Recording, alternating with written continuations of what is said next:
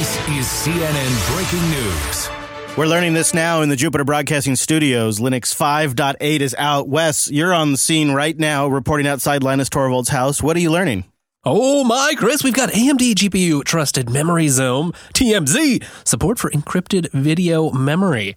Also, some new user space patches from Mesa. Wes, I can't believe you let me get away with that.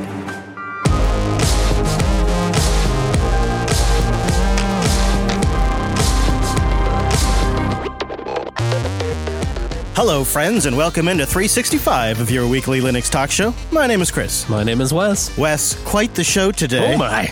Not only are we going to make you an online audio pro with our favorite headsets, but we're going to tell you why everybody's making a big deal out of Boothole, some other community news, and your feedback, as well as some follow-up stuff from a couple episodes ago. It's a well-rounded episode, and to help us sort through it all, Drew's joining us here. Hello, Drew. Hello. Hello. I like that you brought your own chair today with all of those nice stickers and stuff on it. Like, this is a nice looking chair. You should leave this here. I just really wasn't feeling the chairs that you provide, man. They're just not good enough for my butt. I understand. I mean, we did make them out of just scraps and boxes, so I can appreciate that. You know, the people that really got the best chairs, that's our virtual lug. Time appropriate greetings, Mumble Room. Hello. Salutations. Aloha. Howdy. Hello, everybody. 24 of you in there. And we've been having a good pre-show, hanging out on the live stream now we were actually live for an hour and a half, but then we had a fantastic Comcast outage, which brought us down for a bit. So we're limping along, making possible. Yeah, so there's stuff going on. There's a lot going on. Kernel 5.8 just landed. Of course, everybody's already excited about what's going to be in 5.9. 5.9 will probably be what ends up in distributions like Fedora 33. And there's supposedly some nice improvements for Btrfs in 5.9. So we'll leave links to that stuff in the show notes. But let's follow up with some of the RSI feedback that we got on the show. I just want to do this briefly. Won't become the RSI podcast, but I just wanted to say thank you. I heard from a lot of you who are also either just now learning to deal with this or have some tips. I got lots of gear suggestions, so I'll put a link to some of that in the show notes. I expected a lot of you to just yell exercise at me, but instead I got a little bit of that and a lot of gear. David Roney says, "Hey Chris, sorry to hear you're battling repetitive stress injury, and I'm wondering if you're still using a mouse and have you considered a trackball?" Now he recommends one of them thumb trackballs, but I'll come back to that in a minute. He says, "I find that I need to take a break from time to time, and also that I have to keep the trackball clean about every 3 days. So consider that. Best wishes. I love Linux Unplugged and self-hosted." Well, thanks, David.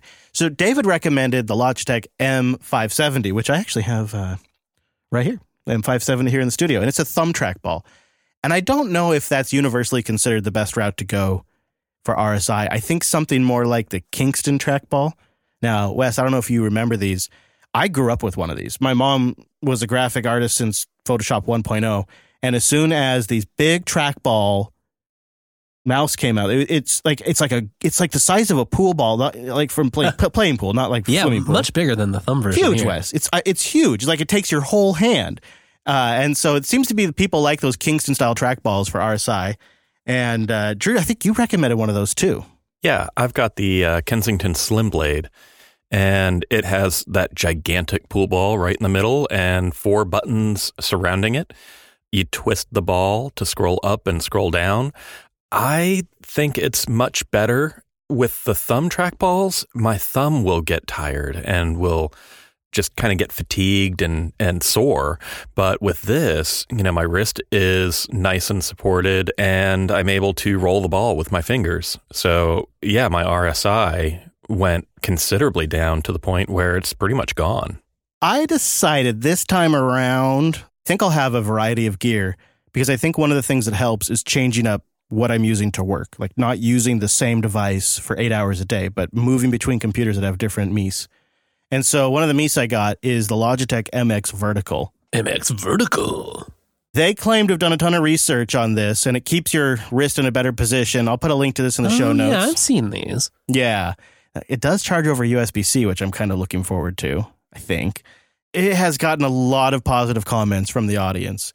It's a pretty wild looking mouse. It's like, it looks comfortable. Just imagining using it, putting your hand in the shape that it is. It seems, all right. I'm going to give it a go. I know the big old huge trackballs. I've used them, as a kid. I bet I could probably pick it back up again. I also got wrist pads for the studio keyboards and the one upstairs, and that's helped. I'm trying not to buy a ton of stuff to fix this. Like, the real solution isn't buying stuff. There's 2 other things I've done, and I'm just kind of hitting pause after that and seeing where things go. And the other thing is, it's something I've needed to do 5 years plus, is I've decided to replace my desk, and I've ordered a standing desk. Oh, look at you. Yeah. Autonomous.ai has, I don't know why that's the name, but they have a bunch of cool standing desks. So I got one of those on the way. Should be here middle of the month. This is, I assume, one that you can switch between modes, adjust the height. Yeah. Oh, yeah. And I'm trying to take stretch breaks, trying to get up at least once an hour and move around and stretch my wrists out. And that has helped. Additionally, and this is not medical advice, but this has just been something that I've noted has helped, is a couple of weeks ago, I started trying to take these pill form CBD. I'm not a medical doctor here, so don't follow my lead. But over the last 2 weeks, I started with a couple pills, and now I'm on like 4 of them. And I'd say it's taken my pain from an 8 to like a 3.5. I was telling Wes, over the years, I've tried vitamins, I've tried all these different things, and I always end up just stop taking them. But I have not missed a single night of this, because it really, I feel like between the stretching and the increased water consumption and the breaks and these CBD things, it's helped a lot. And, I don't get I'm not all like wacky stoned or anything from them. It's right. I mean, all of these are just aims to help you work better, be able to continue to work. I got to be honest. I wasn't planning to come on air and mention that I was trying CBD to help, because it feels embarrassing and it's very vulnerable for me to even admit that, because a lot of people will take that the wrong way. But if it's something you've considered, I'm saying it's helped for me. I did a very, very loose and fast kind of check on research.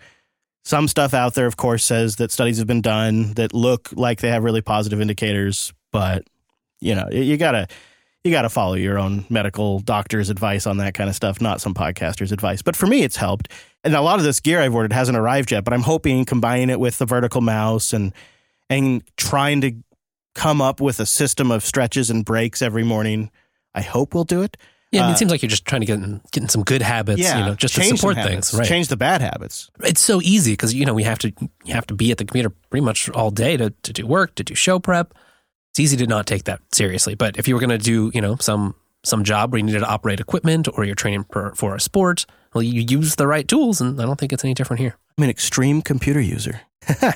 Not always for the best way. Anyways, I just wanted to kind of put an end cap on that, because we've been getting a lot of feedback, and I want to say thank you to everybody. And please do continue to send it in. That doesn't necessarily mean you have to stop, but it's been a couple of weeks since we addressed it, so I wanted to touch on that. All right, Wes, let's get into what everybody really seems to be focusing on this week, and that's Boothole, a rather nasty-looking security exploit that involves our good friend Secure Boot. And there's lots of explanations out there on the web. We've consolidated some of them for you in the show notes, so absolutely do feel free to look further. But you found a really good one over on Debian's website. Debian's security team has written a very readable write-up. The readable write-up. Yeah. I just really am impressed, because there's a lot going on.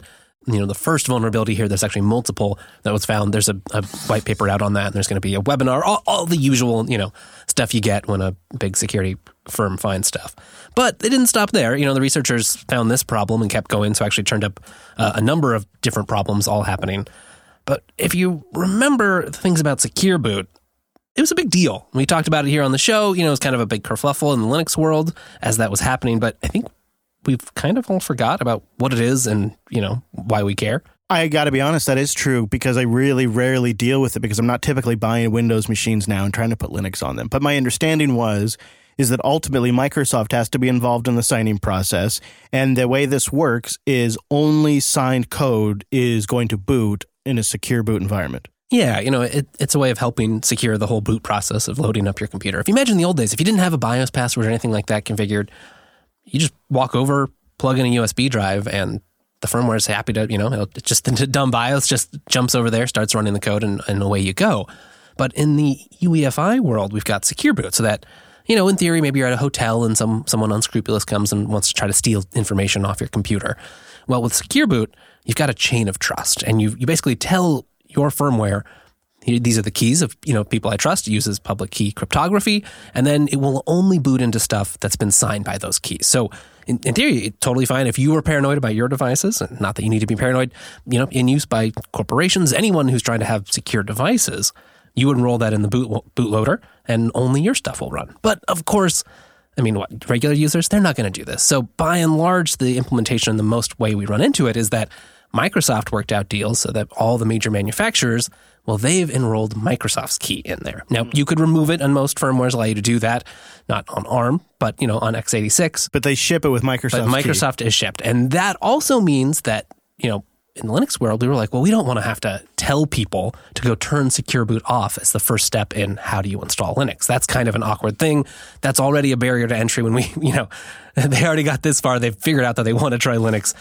All that stuff is no good. So many of the major distributions worked with Microsoft and got Microsoft to sign with the Microsoft key some of our boot infrastructure. And that way you can just take, your regular old Ubuntu ISO that's signed, plug it into your new laptop that you picked up from Best Buy, not have to futz around with Secure Boot. Essentially then, in that case, transparent to the end user. Right. Because Microsoft's involved, and really to respect the standard here, it's all about maintaining that sequence of boot. So the firmware is told to trust the keys, and then it will only run stuff that's been signed by those keys. But everything after that needs to follow the same rules, right?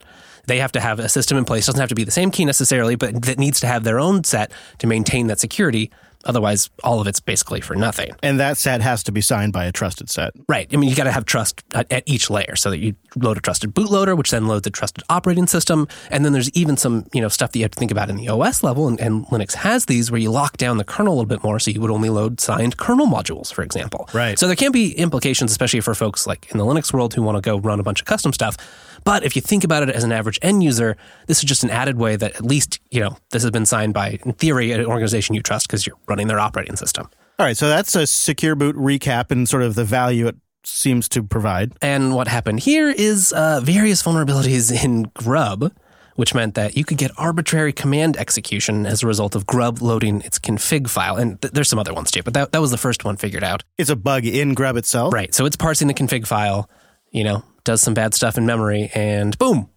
Now, the person who maliciously, modified that config file, they've got control. And it's running in a trusted way. They can load unsigned code. Okay, I see. And so this is this would be one way that you might see it is to install a rootkit that you wouldn't notice. Secure Boot's still on, but because this happened, they were able to take over control of Grub for a bit and install whatever code they wanted. So this could affect more than just Linux boxes, because you could take a live environment with this vulnerability, plug it into a Windows 10 workstation, a high security Windows 10 workstation, and essentially exploit Secure Boot.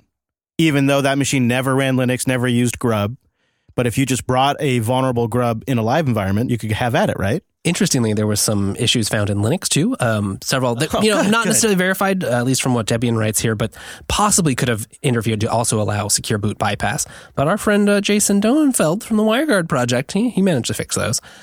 This is kind of tricky to patch too, because unlike most normal security vulnerabilities where you just sort of get the new Grub or whatever, it doesn't have that flaw anymore. Old versions that are signed still exist. And so as part of mitigations, at some point you basically need to take out the old Microsoft key and add in the new key infrastructure. And anything aligned with boot, updating these sorts of trusted components is how do they even tricky. Is it basically a firmware update for these machines? Right. At some point you probably will need, firmware updates, things that fix the keys. And then a whole bunch of components had updates too, right? So like the FWUPD infrastructure, because there's signed versions of those if you want to operate in a signed way, right? So you can there's also the shim that works that fits between EFI and Grub, new Grubs that are out without this vulnerability that have to get re-signed. For most of us, it's not a big deal. You might not even have Secure Boot turned on for your computer, but there's a lot of thought and infrastructure and planning and ceremony that is involved in all of this. And it's kind of just embarrassing that obviously the Linux community takes security seriously. We've sort of had outside parties, in this case, Microsoft. It's unfortunate we have to have that arrangement, but we've sort of had to convince them that, look, we have a secure stack too. By trusting us, we're not going to let a bunch of your Windows machines get hacked. And while I don't know that that's actually happened in the wild or will happen, it's just kind of embarrassing. I am imagining a scenario where there's Windows machines out there that are no longer supported by the OEM, be it HP or Lenovo or Dell or whoever it might be, and they'll never get a firmware update. The other tricky part, too, is once some of those changes happen, old install media that you might have laying around, well, that won't work anymore because that was signed with the old key that's no longer trusted. Oh, right. So it's just somewhat tricky all around. You don't have to freak out about it. Eventually do these updates, but and we'll have an article linked over at ours from our friend Jim Salter, kind of breaking down some of the patches, some of the updates. Some users have reported problems because, anything happening, changing up your boot is tricky. So just maybe don't rush to apply those, or at least do so in an environment with backups and with time to troubleshoot. Yeah, this has been a tricky one. It has left some systems unbootable. Jim did do a good job of covering that. I just kind of imagine a parallel universe where the relationship between open source and Microsoft isn't super cozy, and we have serious egg on our face where a flaw in Grub plus some compounding problems in Linux led to essentially a bypass in the secure boot. Not perfect intentions or whatever. Like, I've never been a big fan of secure boot, so I'm not crushed by this, but it's embarrassing nonetheless. It's still embarrassing. It's not like the world ender, but it's embarrassing. And I'm imagining a scenario where the relationship with Microsoft isn't quite as comfortable as it is right now, and Microsoft responds by just saying, we're not doing this anymore. Mm-hmm. Or, you could imagine in theory some other vendor out there who suddenly, we have a relationship with a provider who, we want to add this distro's key or whatever, and it's just harder to make that case now. Yeah. We should probably also point out that Grub is used all over the place by tons of people. Probably another one of those projects that really deserves more appreciation and funding than it gets because it's very useful and critical. Yeah, I think that's an understatement, and I think really well put. So boot hole is really, it's this ability to bypass this chain of trust in Secure Boot and run untrusted code on any system with Secure Boot right now that hasn't been updated. Right. If you've got a version of Grub with this flaw and a computer that's trusting that version of the Microsoft key, then yep. Once you've got Grub loaded with a modified config file, you can run whatever you want. All that work, all that signing, all that fuss for nothing. Shucks. Yeah, so it is an interesting story, and you can see why it's getting so much attention right now. And like Wes said, there will be more information in a video webinar. Thanks, but hasn't happened yet, so we can't link you to it. But keep an eye out for that because by the time you're hearing this, it'll probably be posted on YouTube. Yeah, another one too, where I'm sure at some point they'll have figured out some of the problems with some of these updates, and just go check your local distribution for more info there. Well, some interesting Valve news has percolated up on the interwebs, and that is they've hired a full-time developer to work on open source graphics for Linux. Emulator developer Tony Wasurka has announced that he is going to be joining Valve to work on the open source graphics for Linux. It's part of a general push on improving graphics. I like to hear that. Yeah, it seems maybe specifically he's trying to make an impact on the open source AMD GPU driver project. He's been a major contributor to the GameCube and Wii emulator Dolphin in the past. And, that really stands out. That's, for a long time, their development blog has been one of my favorite things to check out just because, I don't do graphics programming in that way at all, but workings of these consoles, the intricacies of the graphics stack, it's fascinating. They're so awesome. And there's a lot of challenges there. So This guy probably knows what he's doing. The people that pull those projects off are like some of the elite of the elite. And he maintained the GPU subsystem and implemented the Direct3D 11 rendering engine, which has to be some of the hardest work there is for this. Pretty neat. You have to wonder if he's going to do some work on Proton and if the AMD graphics drivers aren't just going to be seeing a whole bunch of improvements. Some just landed in 5.8 that came out today, Linux kernel 5.8. You've got Valve that's hiring a developer to work full-time on Linux drivers, including specifically calling out the AMD graphics stack. You've got even more improvements coming to the AMD graphics stack in kernel 5.9. Wow. I think I need to build myself a new AMD gaming rig. Yeah, I'll be interested to see where Valve takes this because the last time Valve did some of this, we ended up with Proton. So we'll see. That's the Valve news. While we're kind of talking about gaming stuff, though, NVIDIA is making some news that looks like that deal that we hinted at recently about them snatching up the ARM division from SoftBank is looking real serious right now. Ooh. Looking close, like it's actually going to happen. And a principal analyst over at Trius Research said that if the merger goes through, it will be a disaster. People will defect from ARM, and more ARM customers will start looking at RISC-V. To which I say, yes, please. All right, maybe we're fine with this then. How do we feel about NVIDIA snatching up ARM? I don't feel good about this at all. I think that what we're going to see here is people are going to get very, very concerned very quickly about ARM being owned by a primary licensee. I mean, it could be a history repeats itself kind of moment, like what happened with Intel and x86. I mean, because in the 80s, there were multiple 80s and early 90s, there were multiple sources of x86 CPUs. Today, there's just AMD and Intel, and that's only because they have each other at gunpoint, essentially. And NVIDIA is not a good player in the ecosystem. They generally do not help contribute to the advancement and the development of standards to support applications in gaming as well as in professional GPU cases and things like that. You know, after 10 years, CUDA is still a closed thing. Yeah. It seems like a clear move for ongoing licensing revenue, first of all, and maybe cornering the market a bit more, and a turning point for ARM as a platform, I think. It will not change the current momentum around ARM. It just won't, because one of the problems that the industry has is that they like to capitulate to the strongest tech company. And when you look at that with even in the hardware space, you know, people talk very highly of NVIDIA because their technology works, quote unquote, the best. But that's largely due to a lot of work they've done on the backroom side, making everybody like conform to their protocols, their standards, optimizing for their drivers and stuff like that. And it has shorted out all the competitors in the graphics space.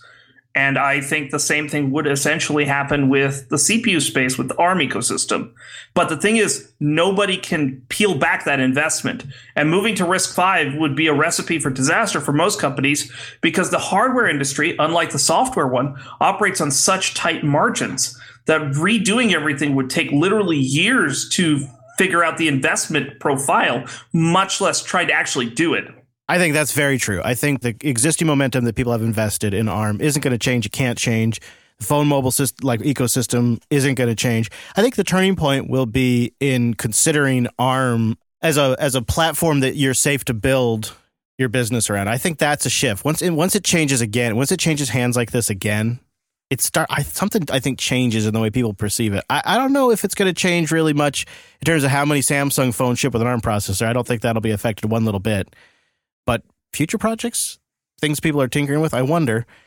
I really don't feel very positive about any of it right now. Part of me kind of just hopes Intel pulls out of this current downward spin and they're in an AMD, and we just move into an AMD Intel world. I'd be okay with x86 for another couple of generations. At least let me get to my 50s. I just can't get that image of Linus making a certain symbol when referencing NVIDIA out of my head. Yeah, there's that too. I think there's that history there. Maybe that might be informing a bit of my reaction to this news. I think that's very likely. Maybe if I was a RGB gamer and I had 3 NVIDIA cards in my Extreme Twitch gaming box, I would feel differently about it. But sitting here right now, looking at the momentum around AMD graphics and AMD CPUs and the challenges like we've covered just recently in our ARM episode, I'm not feeling particularly great about it. Something, though, that does make me smile is Pine's invitation to get some input on a physical keyboard. And a Nokia N900 style keyboard, if that invokes a certain image. What? Yeah, it's really kind of a neat idea of a little QWERTY keyboard that's totally portable that would make an SSH session really practical on a mobile device. And it can be integrated with a case where it slides up or down. I think this is neat. And they say they're in talks with a number of hardware vendors regarding this N900 style slide out keyboard design for the Pine phone. It won't be thin enough, Chris. Yeah, I'm really glad that they're not hung up on that at all in this, because there are so many of us out there that are perfectly happy throwing a extended battery pack on their iPhone. Right? I haven't done it with this one, but iPhones in the past, I go get the big old fat battery pack and it like triples the thickness and weight of the thing. Or people are putting the pop sockets on the back. There's all... It's not super minimal. And actually, in a way, it's kind of perfect if you can pop it all off and then you have a fairly thin... you have the Pine phone right there. That fits in the pocket just fine. Totally fine. It's like, it would be like having a Nexus in your pocket. Remember this? It's like the small Nexus size, like the Nexus 6-ish. In your pocket. It's big, but it's not too big. but then you can snap these accessories on that actually make it a functional device. And as these things get more powerful, and as in the case of the PinePhone, the operating systems are more sophisticated, I love seeing these kind of things. And so I think it's early days, as a lot of this stuff is when we talk about this, but they're looking for feedback, and they have some suggested design ideas, and they have a forum thread set up on it. So we'll have a link to that in the show notes. I could see it.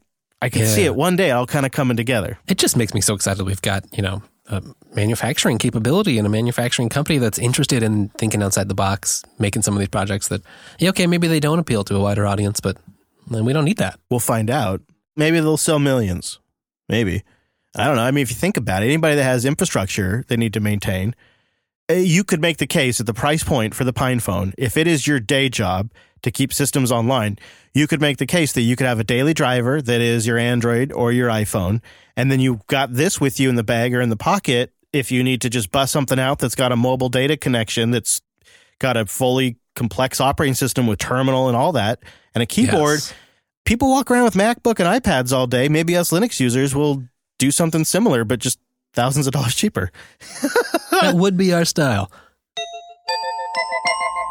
All right. Well, a little bit of housekeeping here before we go on. Join us next week live if you can, because we're doing another classic chat room attacks episode. We've come across an old JB device from the hardware archive, and we're going to give it a full refurb, load it up with a modern OS, and then open it up to the chat room for, quote, load testing, end quote. I love these. So join us next week if you can, because you'll get a chance to punish one of our machines. We need your help. That's right. And now if you don't know when we're live, you can get it converted to your local time zone via robots at jupiterbroadcasting.com/calendar. It's over at jblive.tv, noon Pacific.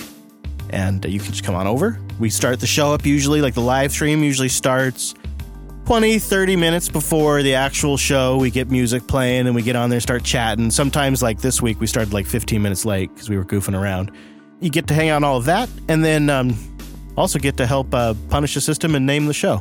It's like a whole extra show. It is. So check us out over at jupiterbroadcasting.com/calendar for the time, and jblive.tv is where it's streamed at.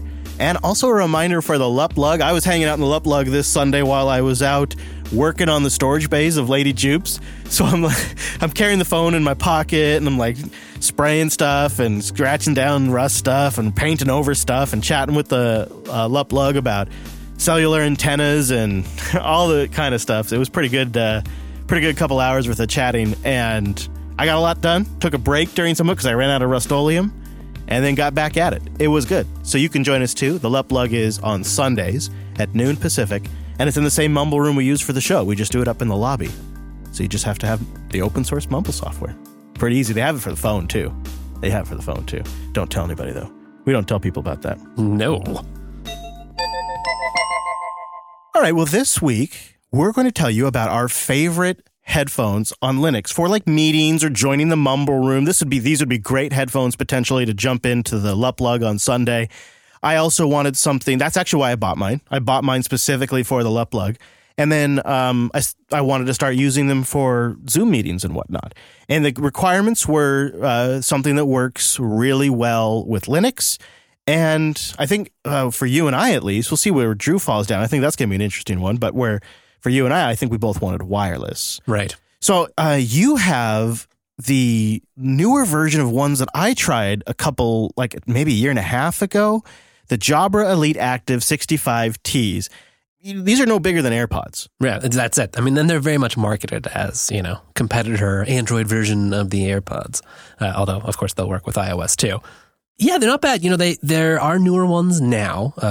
There's also the 75T. I don't know why they don't make the version in between, but that's not my business. And we should probably say the price up front, they're $120. So they're cheaper than AirPods, but they're not like super economical. Yeah, you'll see them on sale sometimes. Or actually, I bought a refurbished pair just because, hey, why not? Even though they might have been in somebody else's earballs. Well, and then I immediately dropped them on the floor, and one of my dogs tried to chew on it. So these are not necessarily pristine. But that's kind of the point. Is that I've already got some nice audio equipment, nice headphones, a nice microphone, and I just wanted something that was a little more convenient. Where maybe I'm not the star of the show for this particular meeting, but I want to be able to get up, walk to the kitchen, make myself a snack, or go deal with the dogs barking at something. They're not bad. I was definitely inspired. I think I'd seen you and some other folks I know with AirPods, and that looked very convenient. Audio quality? Well, you got to make sure you switch it, into the high quality audio playback mode, which I will say, having used it both on a Mac and Linux, sort of struck me as just how these things go with Mac and Linux. Because on Mac, it figures out if you're recording, It figures out like, oh, are you trying to talk? You have an application that needs an audio input? Oh, yeah, okay, well then you'll be in headset mode. If not, then you'll just automatically switch to high quality playback mode. Although sometimes it gets that wrong. So it's perfect, beautiful when it works. On the Linux side, there may be ways to make it automatically switch. I've not investigated that because you just go in Pulse. It's an option on the device, super simple, easy, and you can configure it yourself. So I like that, and I was actually kind of impressed. They're a little bassy for my taste, but the audio quality, just for playback, watching a YouTube video on my desk or just listening to stuff, totally fine. Yeah, for listening, not totally bad. Usable. Yeah. Where things fall down a little bit. Come in, Levi. Come in, Levi. This is Charlie. Repeat, Levi. This is Charlie. I found the trees. Okay, I'd say that's phone quality. That's it. It's phone quality. And it's definitely noticeable if, you're switching from a different mic, or honestly, these days, even just like the phone on my Pixel 3, the microphone built in, to the handset itself is better. Yeah. And that's a little embarrassing. Yeah. Although if you're, for me, and I think for you too, I wanted something that was totally just like, I just got to chime in a couple of times in a work meeting, and I'm not running the meeting. I'm not talking a whole lot. I'm doing a lot of yeah, or I think so's, or yeah, we can definitely look into that. Exactly. And it does totally work for that, for something it's just really easy to pop in. So when you pop them in, does it auto connect, or do you have to go into the Bluetooth settings in, like, say, Linux and connect them each time? It depends on the operating system and how you've configured it, of course. But yeah, for the most part, it just automatically connects, no problem. I did run into an issue, and I think this might have just been an issue with the device itself, is I paired it from the same machine with the same Bluetooth hardware ID and everything, but from two different distros. And after that, I had to keep repairing it with those. Though I was able to do like a factory reset on it, that fixed it, which makes me think it was a problem with just being confused about all these devices. Yeah. Which made me, having repaired it a whole bunch of times before I bothered to do that, made me suddenly have opinions. I really actually kind of like GNOME's Bluetooth settings more than I do in the Plasma world. I'm going to jump ahead to mine, because mine is about accomplishing a lot of that and totally avoiding Bluetooth, which I think is now the way to go. I wasn't sure. I was these were recommended to me by the Lug, and I went with the Corsair Void RGB Elite wireless gaming headset. Now, that's a horrible name. And it RGB, I don't know about that. It does have a logo on it that changes color, but the thing that is fantastic about these is, now these are not earbuds. I will disclaim they're full over-ear headphones. Right. But Wes, no Bluetooth, but they're still wireless. How does that work? Why, Wes, it's good old-fashioned RF, and I think they sound lovely. Let me play you the little audio sample I recorded this morning here at the studio, just to give you a sense of what it's like when you're outside a studio environment. You're just in like a working office environment. Here's the audio quality. Ah, the freedom of true mobility. The Corsair Void RGB Elite Wireless Gaming Headset. For the connoisseuring pup who likes to game a little bit, but maybe also has a pup day job. The Corsair Void RGB Elite Wireless push hard on the gaming angle, but I don't really see it. They're all black, nice design, very comfortable to wear, and everybody needs a good headset and microphone from time to time with today's video calls and whatnots, and this certainly seems to fit the bill. I really like the way they feel on the head. Not too tight, but they're not going anywhere. If you got the zoomies, they're not flying off. But additionally, they sound fantastic. Music sounds incredible on these. But let's talk about the real feature. RF wireless. True mobility. I'm up, I'm moving, let's do a live demo. I'm in my studio office upstairs in the JB1 studio, and I'm going to walk out into the foyer and move about. But now, as I continue to move across the foyer, I'm into another office space. Multiple walls between us, yet we are still communicating. But friends, let's be honest. If you're an entrepreneuring pup, easy for me to say, and you're going in and out of Zoom meetings all day like I find myself, you want something that lets you sneak away for those important moments. Well, an RF wireless headset means If you've got to go potty during a meeting, no problem. Because one of the features that I absolutely love about the Corsair is the way the microphone mutes. It's push to mute. So when you're ready to flush, you can just simply push up on the microphone. Notice.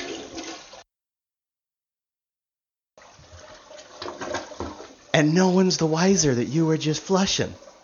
It has a nice little chime when it mutes and a nice little soft chime when it unmutes. So you can sneak off and do nature's business without anybody knowing. Ultimately, while the mobility is great and I can sit here and yak my face off while walking around the studio, I think my favorite feature is how frickin' easy it worked with Linux. I'm going to throw this thing. That right there was me throwing the box because it works so damn good. I plugged it in. Linux sees everything, even the full name of the device, Corsair Wireless Gaming, and it shows an analog connection and a digital connection. So if you want to try messing around with that 7.1 surround sound fake audio, you can. But if you just want things to work, you just want a simple stereo audio device, that's available too. Both show up to Pulse Audio. And I think that might be my favorite part. Plug it in, turn it on, and it just goes. And because the USB dongle is always persistent, Linux always sees my audio device. Even if I don't necessarily need to hear sound, I don't want my headphones on, it's still there. So my settings aren't changing all the time. The USB device is always there, even if I'm not using the headphones. So if I have, say, like something start playing and I want to hear it, I just grab the headphones, turn them on, and everything's already going. No settings to change, no Bluetooth device to connect, none of that fussy stuff. It's just always on, it's always working because it's a physical USB device that's the actual sound card, and then it does all the RF magic for you. I think these are keepers. These are going to be my go-to headsets, gaming or not. I really got to say, the thing that I love about them is that the device is always on. It's always there because I leave the dongle plugged in 24/7. So there's essentially to Pulse Audio, the sound device is always there. It's always there. No crazy changing of defaults, no switcheroo. It's none the wiser if the headphones are on or off. So I can just have my sound device always available and then I just flip them on. The other thing I like about it, and you could hear a little bit there in the clip, is because it's analog, actually tends to degrade a little bit more elegantly. Right. When I'm walking to the other room, you can start to hear a few pops and drops, and there's actually a channel switch pop in there towards the very end of that clip. So you have those analog drawbacks, but at the same time, it means instead of my cutting out audio, you just sort of get slightly degraded. Continuous degradation. Yeah. And I do really like the fact that when you flip up the microphone, the little blue light on the microphone turns off and has a really soft little tone in the headset that it plays to let you know. You stop. Yeah, so if you got to take a potty break, no big deal. It's right there. You just flip it right up. You don't have to embarrass yourself. And it's comfortable. I can wear it all day long if I need to.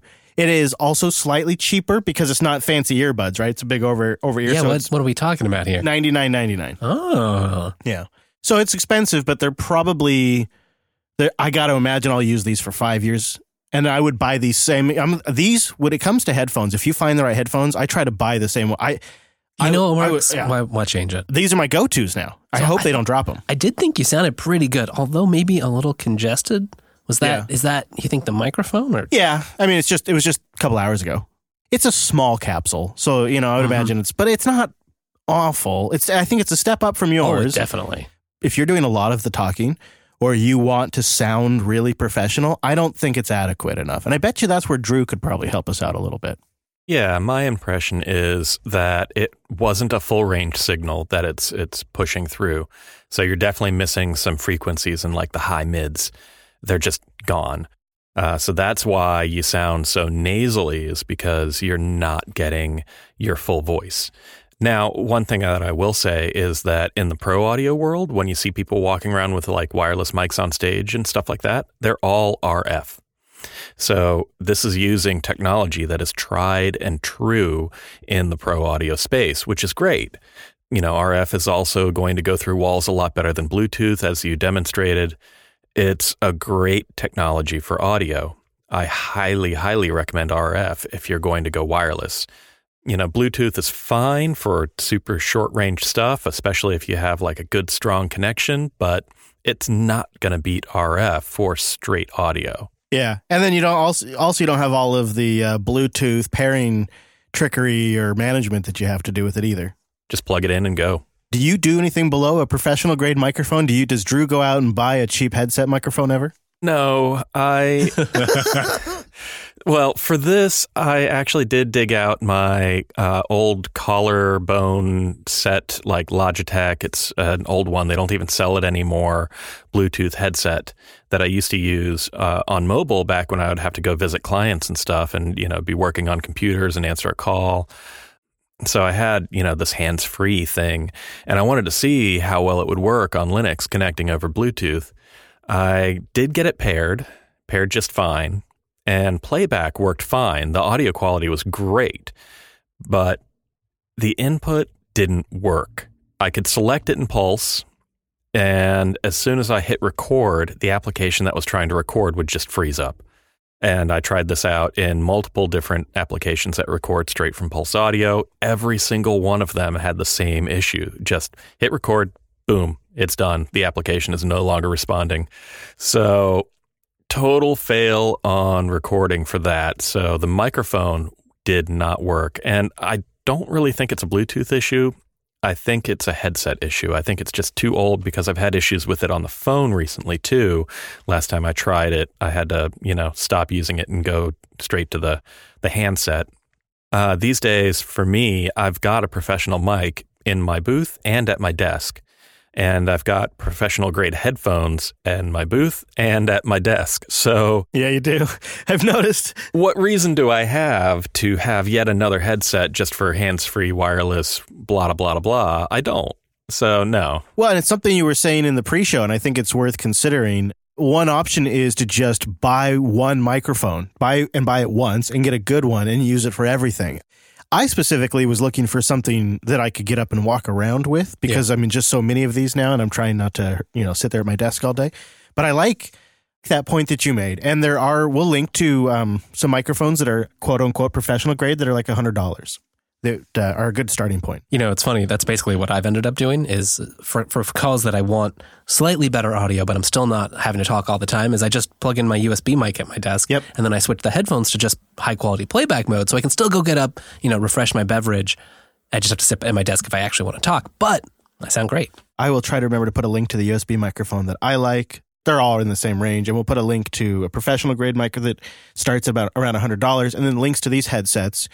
I really like this Corsair for just using my computer as well. I actually edited the audio for it on there just to hear what it sounded like, and I thought it did a pretty decent representation. Oh, that's great. I then listened on my studio monitor speakers where there was a difference, but in terms of just like enjoying music and playing video games, these headsets are really good.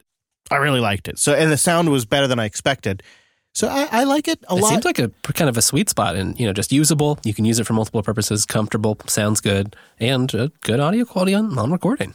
Way less than though, like what is really sticking with me is the beauty of these RF devices. Right. Is it's a USB audio interface that's detected by Linux and it's always there and it just works. No pairing, no Bluetooth involved at all, just works. Well, I had to learn in this experimenting that I guess we've switched, and now the main Bluetooth implementation is done in Pulse and not in ALSA. You can still set that up if you want, but of course I was planning to record with Jack, and things got more complicated than I want. So I've been down in the bowels pulling around with Pulse Audio loopback devices and virtual syncs, trying to get what's a simple mix situation in Jack going in Pulse Audio so that I can play music while using my Bluetooth speakers on a Zoom call, and it's been way more work than I anticipated. So tell me a little bit about that, because I think ultimately, are you saying you could send music into the Zoom call? Yeah. You're sending system music? Play back a YouTube video and then have that and my mic go into the Zoom call as me. All in Pulse? No Jack audio? No Jack audio. Because, again, I would have had to figure out some routing between Pulse and Jack. Right. And, Pulse can do this? Pulse can do this. What's the secret sauce? Way more. Well, you're going to have to bust out the command line and start loading Pulse modules yourself. That's not too hard. Zoom makes it a little more complicated too in particular. So you can basically make these virtual syncs, which is kind of what it sounds like, a place to send audio that doesn't have to be a real device. And then you can use loopbacks to connect them. I'll have linked to a nice blog post that was written up with the intention of recording from a video game while you were talking. That works fine. In their case, they were playing it back through a Google meeting, WebRTC in the browser, and that's not as picky about what it treats as a microphone. But Zoom wants to see some kind of thing that isn't virtual anyway. So I was able to find a great Stack Overflow write-up that actually uses, an audio cleanup filter inside Pulse to get rid of echoes. That Zoom accepts. So it sets up another layer of abstraction that just basically tricks Zoom into thinking that you're sending it from a real stuff, but it totally works. I'm surprised to hear that Zoom even has any facilities to detect virtual audio devices on Linux and then choose which ones it accepts and which ones it doesn't. That seems like more work than I would expect. It lists it, but won't let you choose it. And if you change it in Pavu control, it just changes it right back. Oh. Yeah, it's... Really? Uh-huh. I was surprised to see that. They've put thought into this. They don't want you. They don't want you using it this way. I don't think. No, that's interesting. But you could use the same trick, I guess, to do only pulse audio routing to say take a video game capture and send it to OBS for streaming. Yep. Yeah. And the guides are really nicely done. The one aimed at video games has a neat diagram and a sort of method you can apply to work out. Like you list all your devices, you circle ones that are actually hardware, you draw some arrows between them, and then connect all the arrows. You basically open Pavu control and assign okay, this goes to this virtual sync, this one goes here, and at the end, your audio routes correctly. And so ultimately, Zoom is pointing at virtual devices that you could change what's going to them at any time. So you could switch out microphones or whatever you want and never have to change Zoom. Yeah, and then Pavu control is just a mixer console where you can, slide things for the virtual stuff. So you can either lower your mic or you could lower the mix, the one that has both of them. Yeah, it worked surprisingly well. I kept wanting to play back sound clips when I was in a meeting with friends, right? Of course, who doesn't? And I was just playing them on my phone in front of the microphone because I didn't have a better solution. And I just kept thinking to myself, in Jack, this would be so simple. I already have it all set up. So I was just neat to see that Pulse is more capable than we give it credit for, even if the ergonomics are terrible. Yeah, I'd love to hear others' audio tricks or solutions they've had to come up with for more virtual calls that everybody is doing. Telegram is probably the best place for it. JupiterBroadcasting.com/Telegram. Join the group there and chat with us about your audio hackery. So how long did it take you to wire all that up? I mean, that was definitely, I was very distracted for the first hour of that call, let's just say. You doing a dirty call? Well, I wanted the reveal, where it just comes out as me, because you can share audio in Zoom, but then it shares to everyone, and only the host, they can configure who can do that. No rules for me. Nobody ever. Who wants a soundboard, right? So we have some feedback from Marvin, and he points out about a neat little tool in MX Linux that I don't think we've ever shared with the audience, and it seemed worth talking about. He says, "Hey guys, recently you mentioned the snapshot capability of Fedora and how it nearly protects against OS killing disasters. Well, there's no facility for that yet, but there could be one day. OpenSUSE works to have that, and so is Ubuntu with CFS." He says, "I think your listeners would benefit to know that MX Linux also has a snapshot feature sort of like this. With MX Linux, an ISO of the complete installation can be made on demand. In the event of any trouble, your system can be reinstalled exactly as it was at the time of making the ISO. This saves a ton of time, and all the customizations and software that I did are instantly available again. I think it's just one of these awesome features that are making MX Linux so popular today." It's really interesting. I find myself thinking to myself, gosh, I would hate to have to do that, just not wanting to do it that way. But at the same time, that seems great for just a consumer end of, here's a simple backup step you can do. Save this on a flash drive that, or two of them that you store in a drawer and somewhere else. Now you've got your backups. What I used to do for family is I would give them a Linux box and then essentially something kind of like this. And it was I would tape a CD in a sleeve to the inside of their PC case. And then towards the end, it was I'd tape the thumb drive inside the case. Right. And then in case of emergency, you break the seal and you restore. And so you could easily accomplish that with this feature. And I really like that because that's sort of my Hail Mary remote tech support solution back in the day was break the seal, reload the machine. And I knew because I had made that custom snapshot that it would get them back to a state where I could remote support them. You could do that with this. Be a pretty good way to go. He says also, he threw this in at the end. He says, "There's so much to like about Fedora. I agree. But DNF is a total deal breaker. It's so slow, I just can't stand it. They need to work on that before anything else, in my opinion. He says, glad you made it home safely. Keep up the good work. Marvin, them are fighting words about DNF. I love it. Look, it's slow because it's sound, all right? It's doing a good job of updating your system. I'll tell you what, it's slow because it gets it right. And if you want to see painfully slow, check out Brew on Mac OS. However, I'll also add this. We always talk about how fast Pac-Man is and Yay and those tools, but when you stop and pay attention to how many freaking questions by default the Arch tools ask you, obviously you can configure them or flag them so they don't. But by default, like you're getting 20 questions before you install like 5 packages on some of these things. And so if you think about the actual time it takes, I think DNF may not be so bad. It probably would have fared better when you upgraded that box not in a TMUG session the other week. Probably would have. And then also I was doing an update upstairs just the other day when GNOME crashed on me. Right. And I ended up reloading my machine. I've had some bad luck recently, Wes. I'm maybe just going to skip updates for a while. I'm just going to let things... And take more snapshots. I'll just let them sit, I think. Well, you know me. That's not true at all. In fact, I come in on the weekends and I update machines. It's just something about it. I love fresh, free software. I always have. And it's kind of like something you cross off the list. Oh, yeah, I updated all my machines today. It does feel like I'm taking care of stuff. Right? I'm doing my maintenance. I'm being a good custodian, if you will, of my systems. Well, that brings us to the end of today's Unplugged. We'd love to have you join us live next week for that live punishment test because we need as much traffic as our little Comcast connection will handle. We actually got pretty far last time, so it has fared fairly well. Did you know this show is on Twitter for new release announcements and other things? At Linux Unplugged. The network is at Jupiter Signal. I'm at Chris Lass. He's at Wes Payne, right? Or is it at Noble? I can't ever remember. It's at Wes Payne. Why don't I remember that? I should just have it on a sticky right here. We can get that. Really? I could just put it on a sticky. Remember, Wes is at Wes Payne. Or you just ask me. Could do that. It could just be a bit that we do now at this point. Right. Who really knows? But I do know this. I'll see you next Tuesday!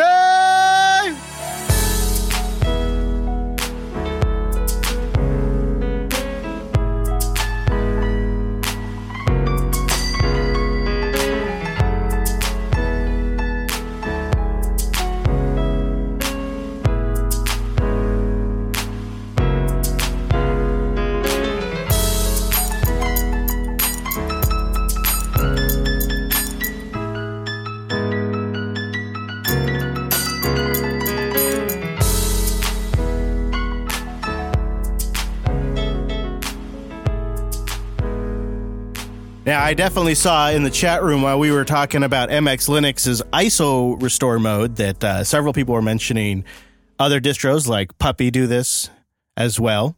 So what's a pretty well-known tool? Is there one that all these distros are using, or are they all rolling it themselves? So the Mandrake family had Drac Snapshot, which evolved into its own tool called Make Live CD, which became My Live CD. The current descendant of the Mandrake family that still uses this is PC Linux OS. So you can respin from a PC Linux OS system. You can respin the whole system as an ISO that you can then use somewhere else. So that one exists there. And of course, Puppy Linux has its own tool. The problem with making one that's generic is that since every distro does their plumbing layers a little bit differently, well, every distro family, that is. Of course. Yeah, every distro family does their plumbing layers a little differently. These tools generally cannot be shared. I still just really like using my friend Clonezilla. Clonezilla is just recently been updated back in May. It's still a project, is still going strong. And it is like my universal go-to for when I receive a review machine. I try to do a Clonezilla. Right. Also, with regards to DNF speed or whatever, DNF is getting rewritten into C++ for DNF version 5, which is coming hopefully this fall. Boy, Fedora is going to be getting to be a spicy meatball. I tell you what. Why not in Rust? Oh, no. Yes!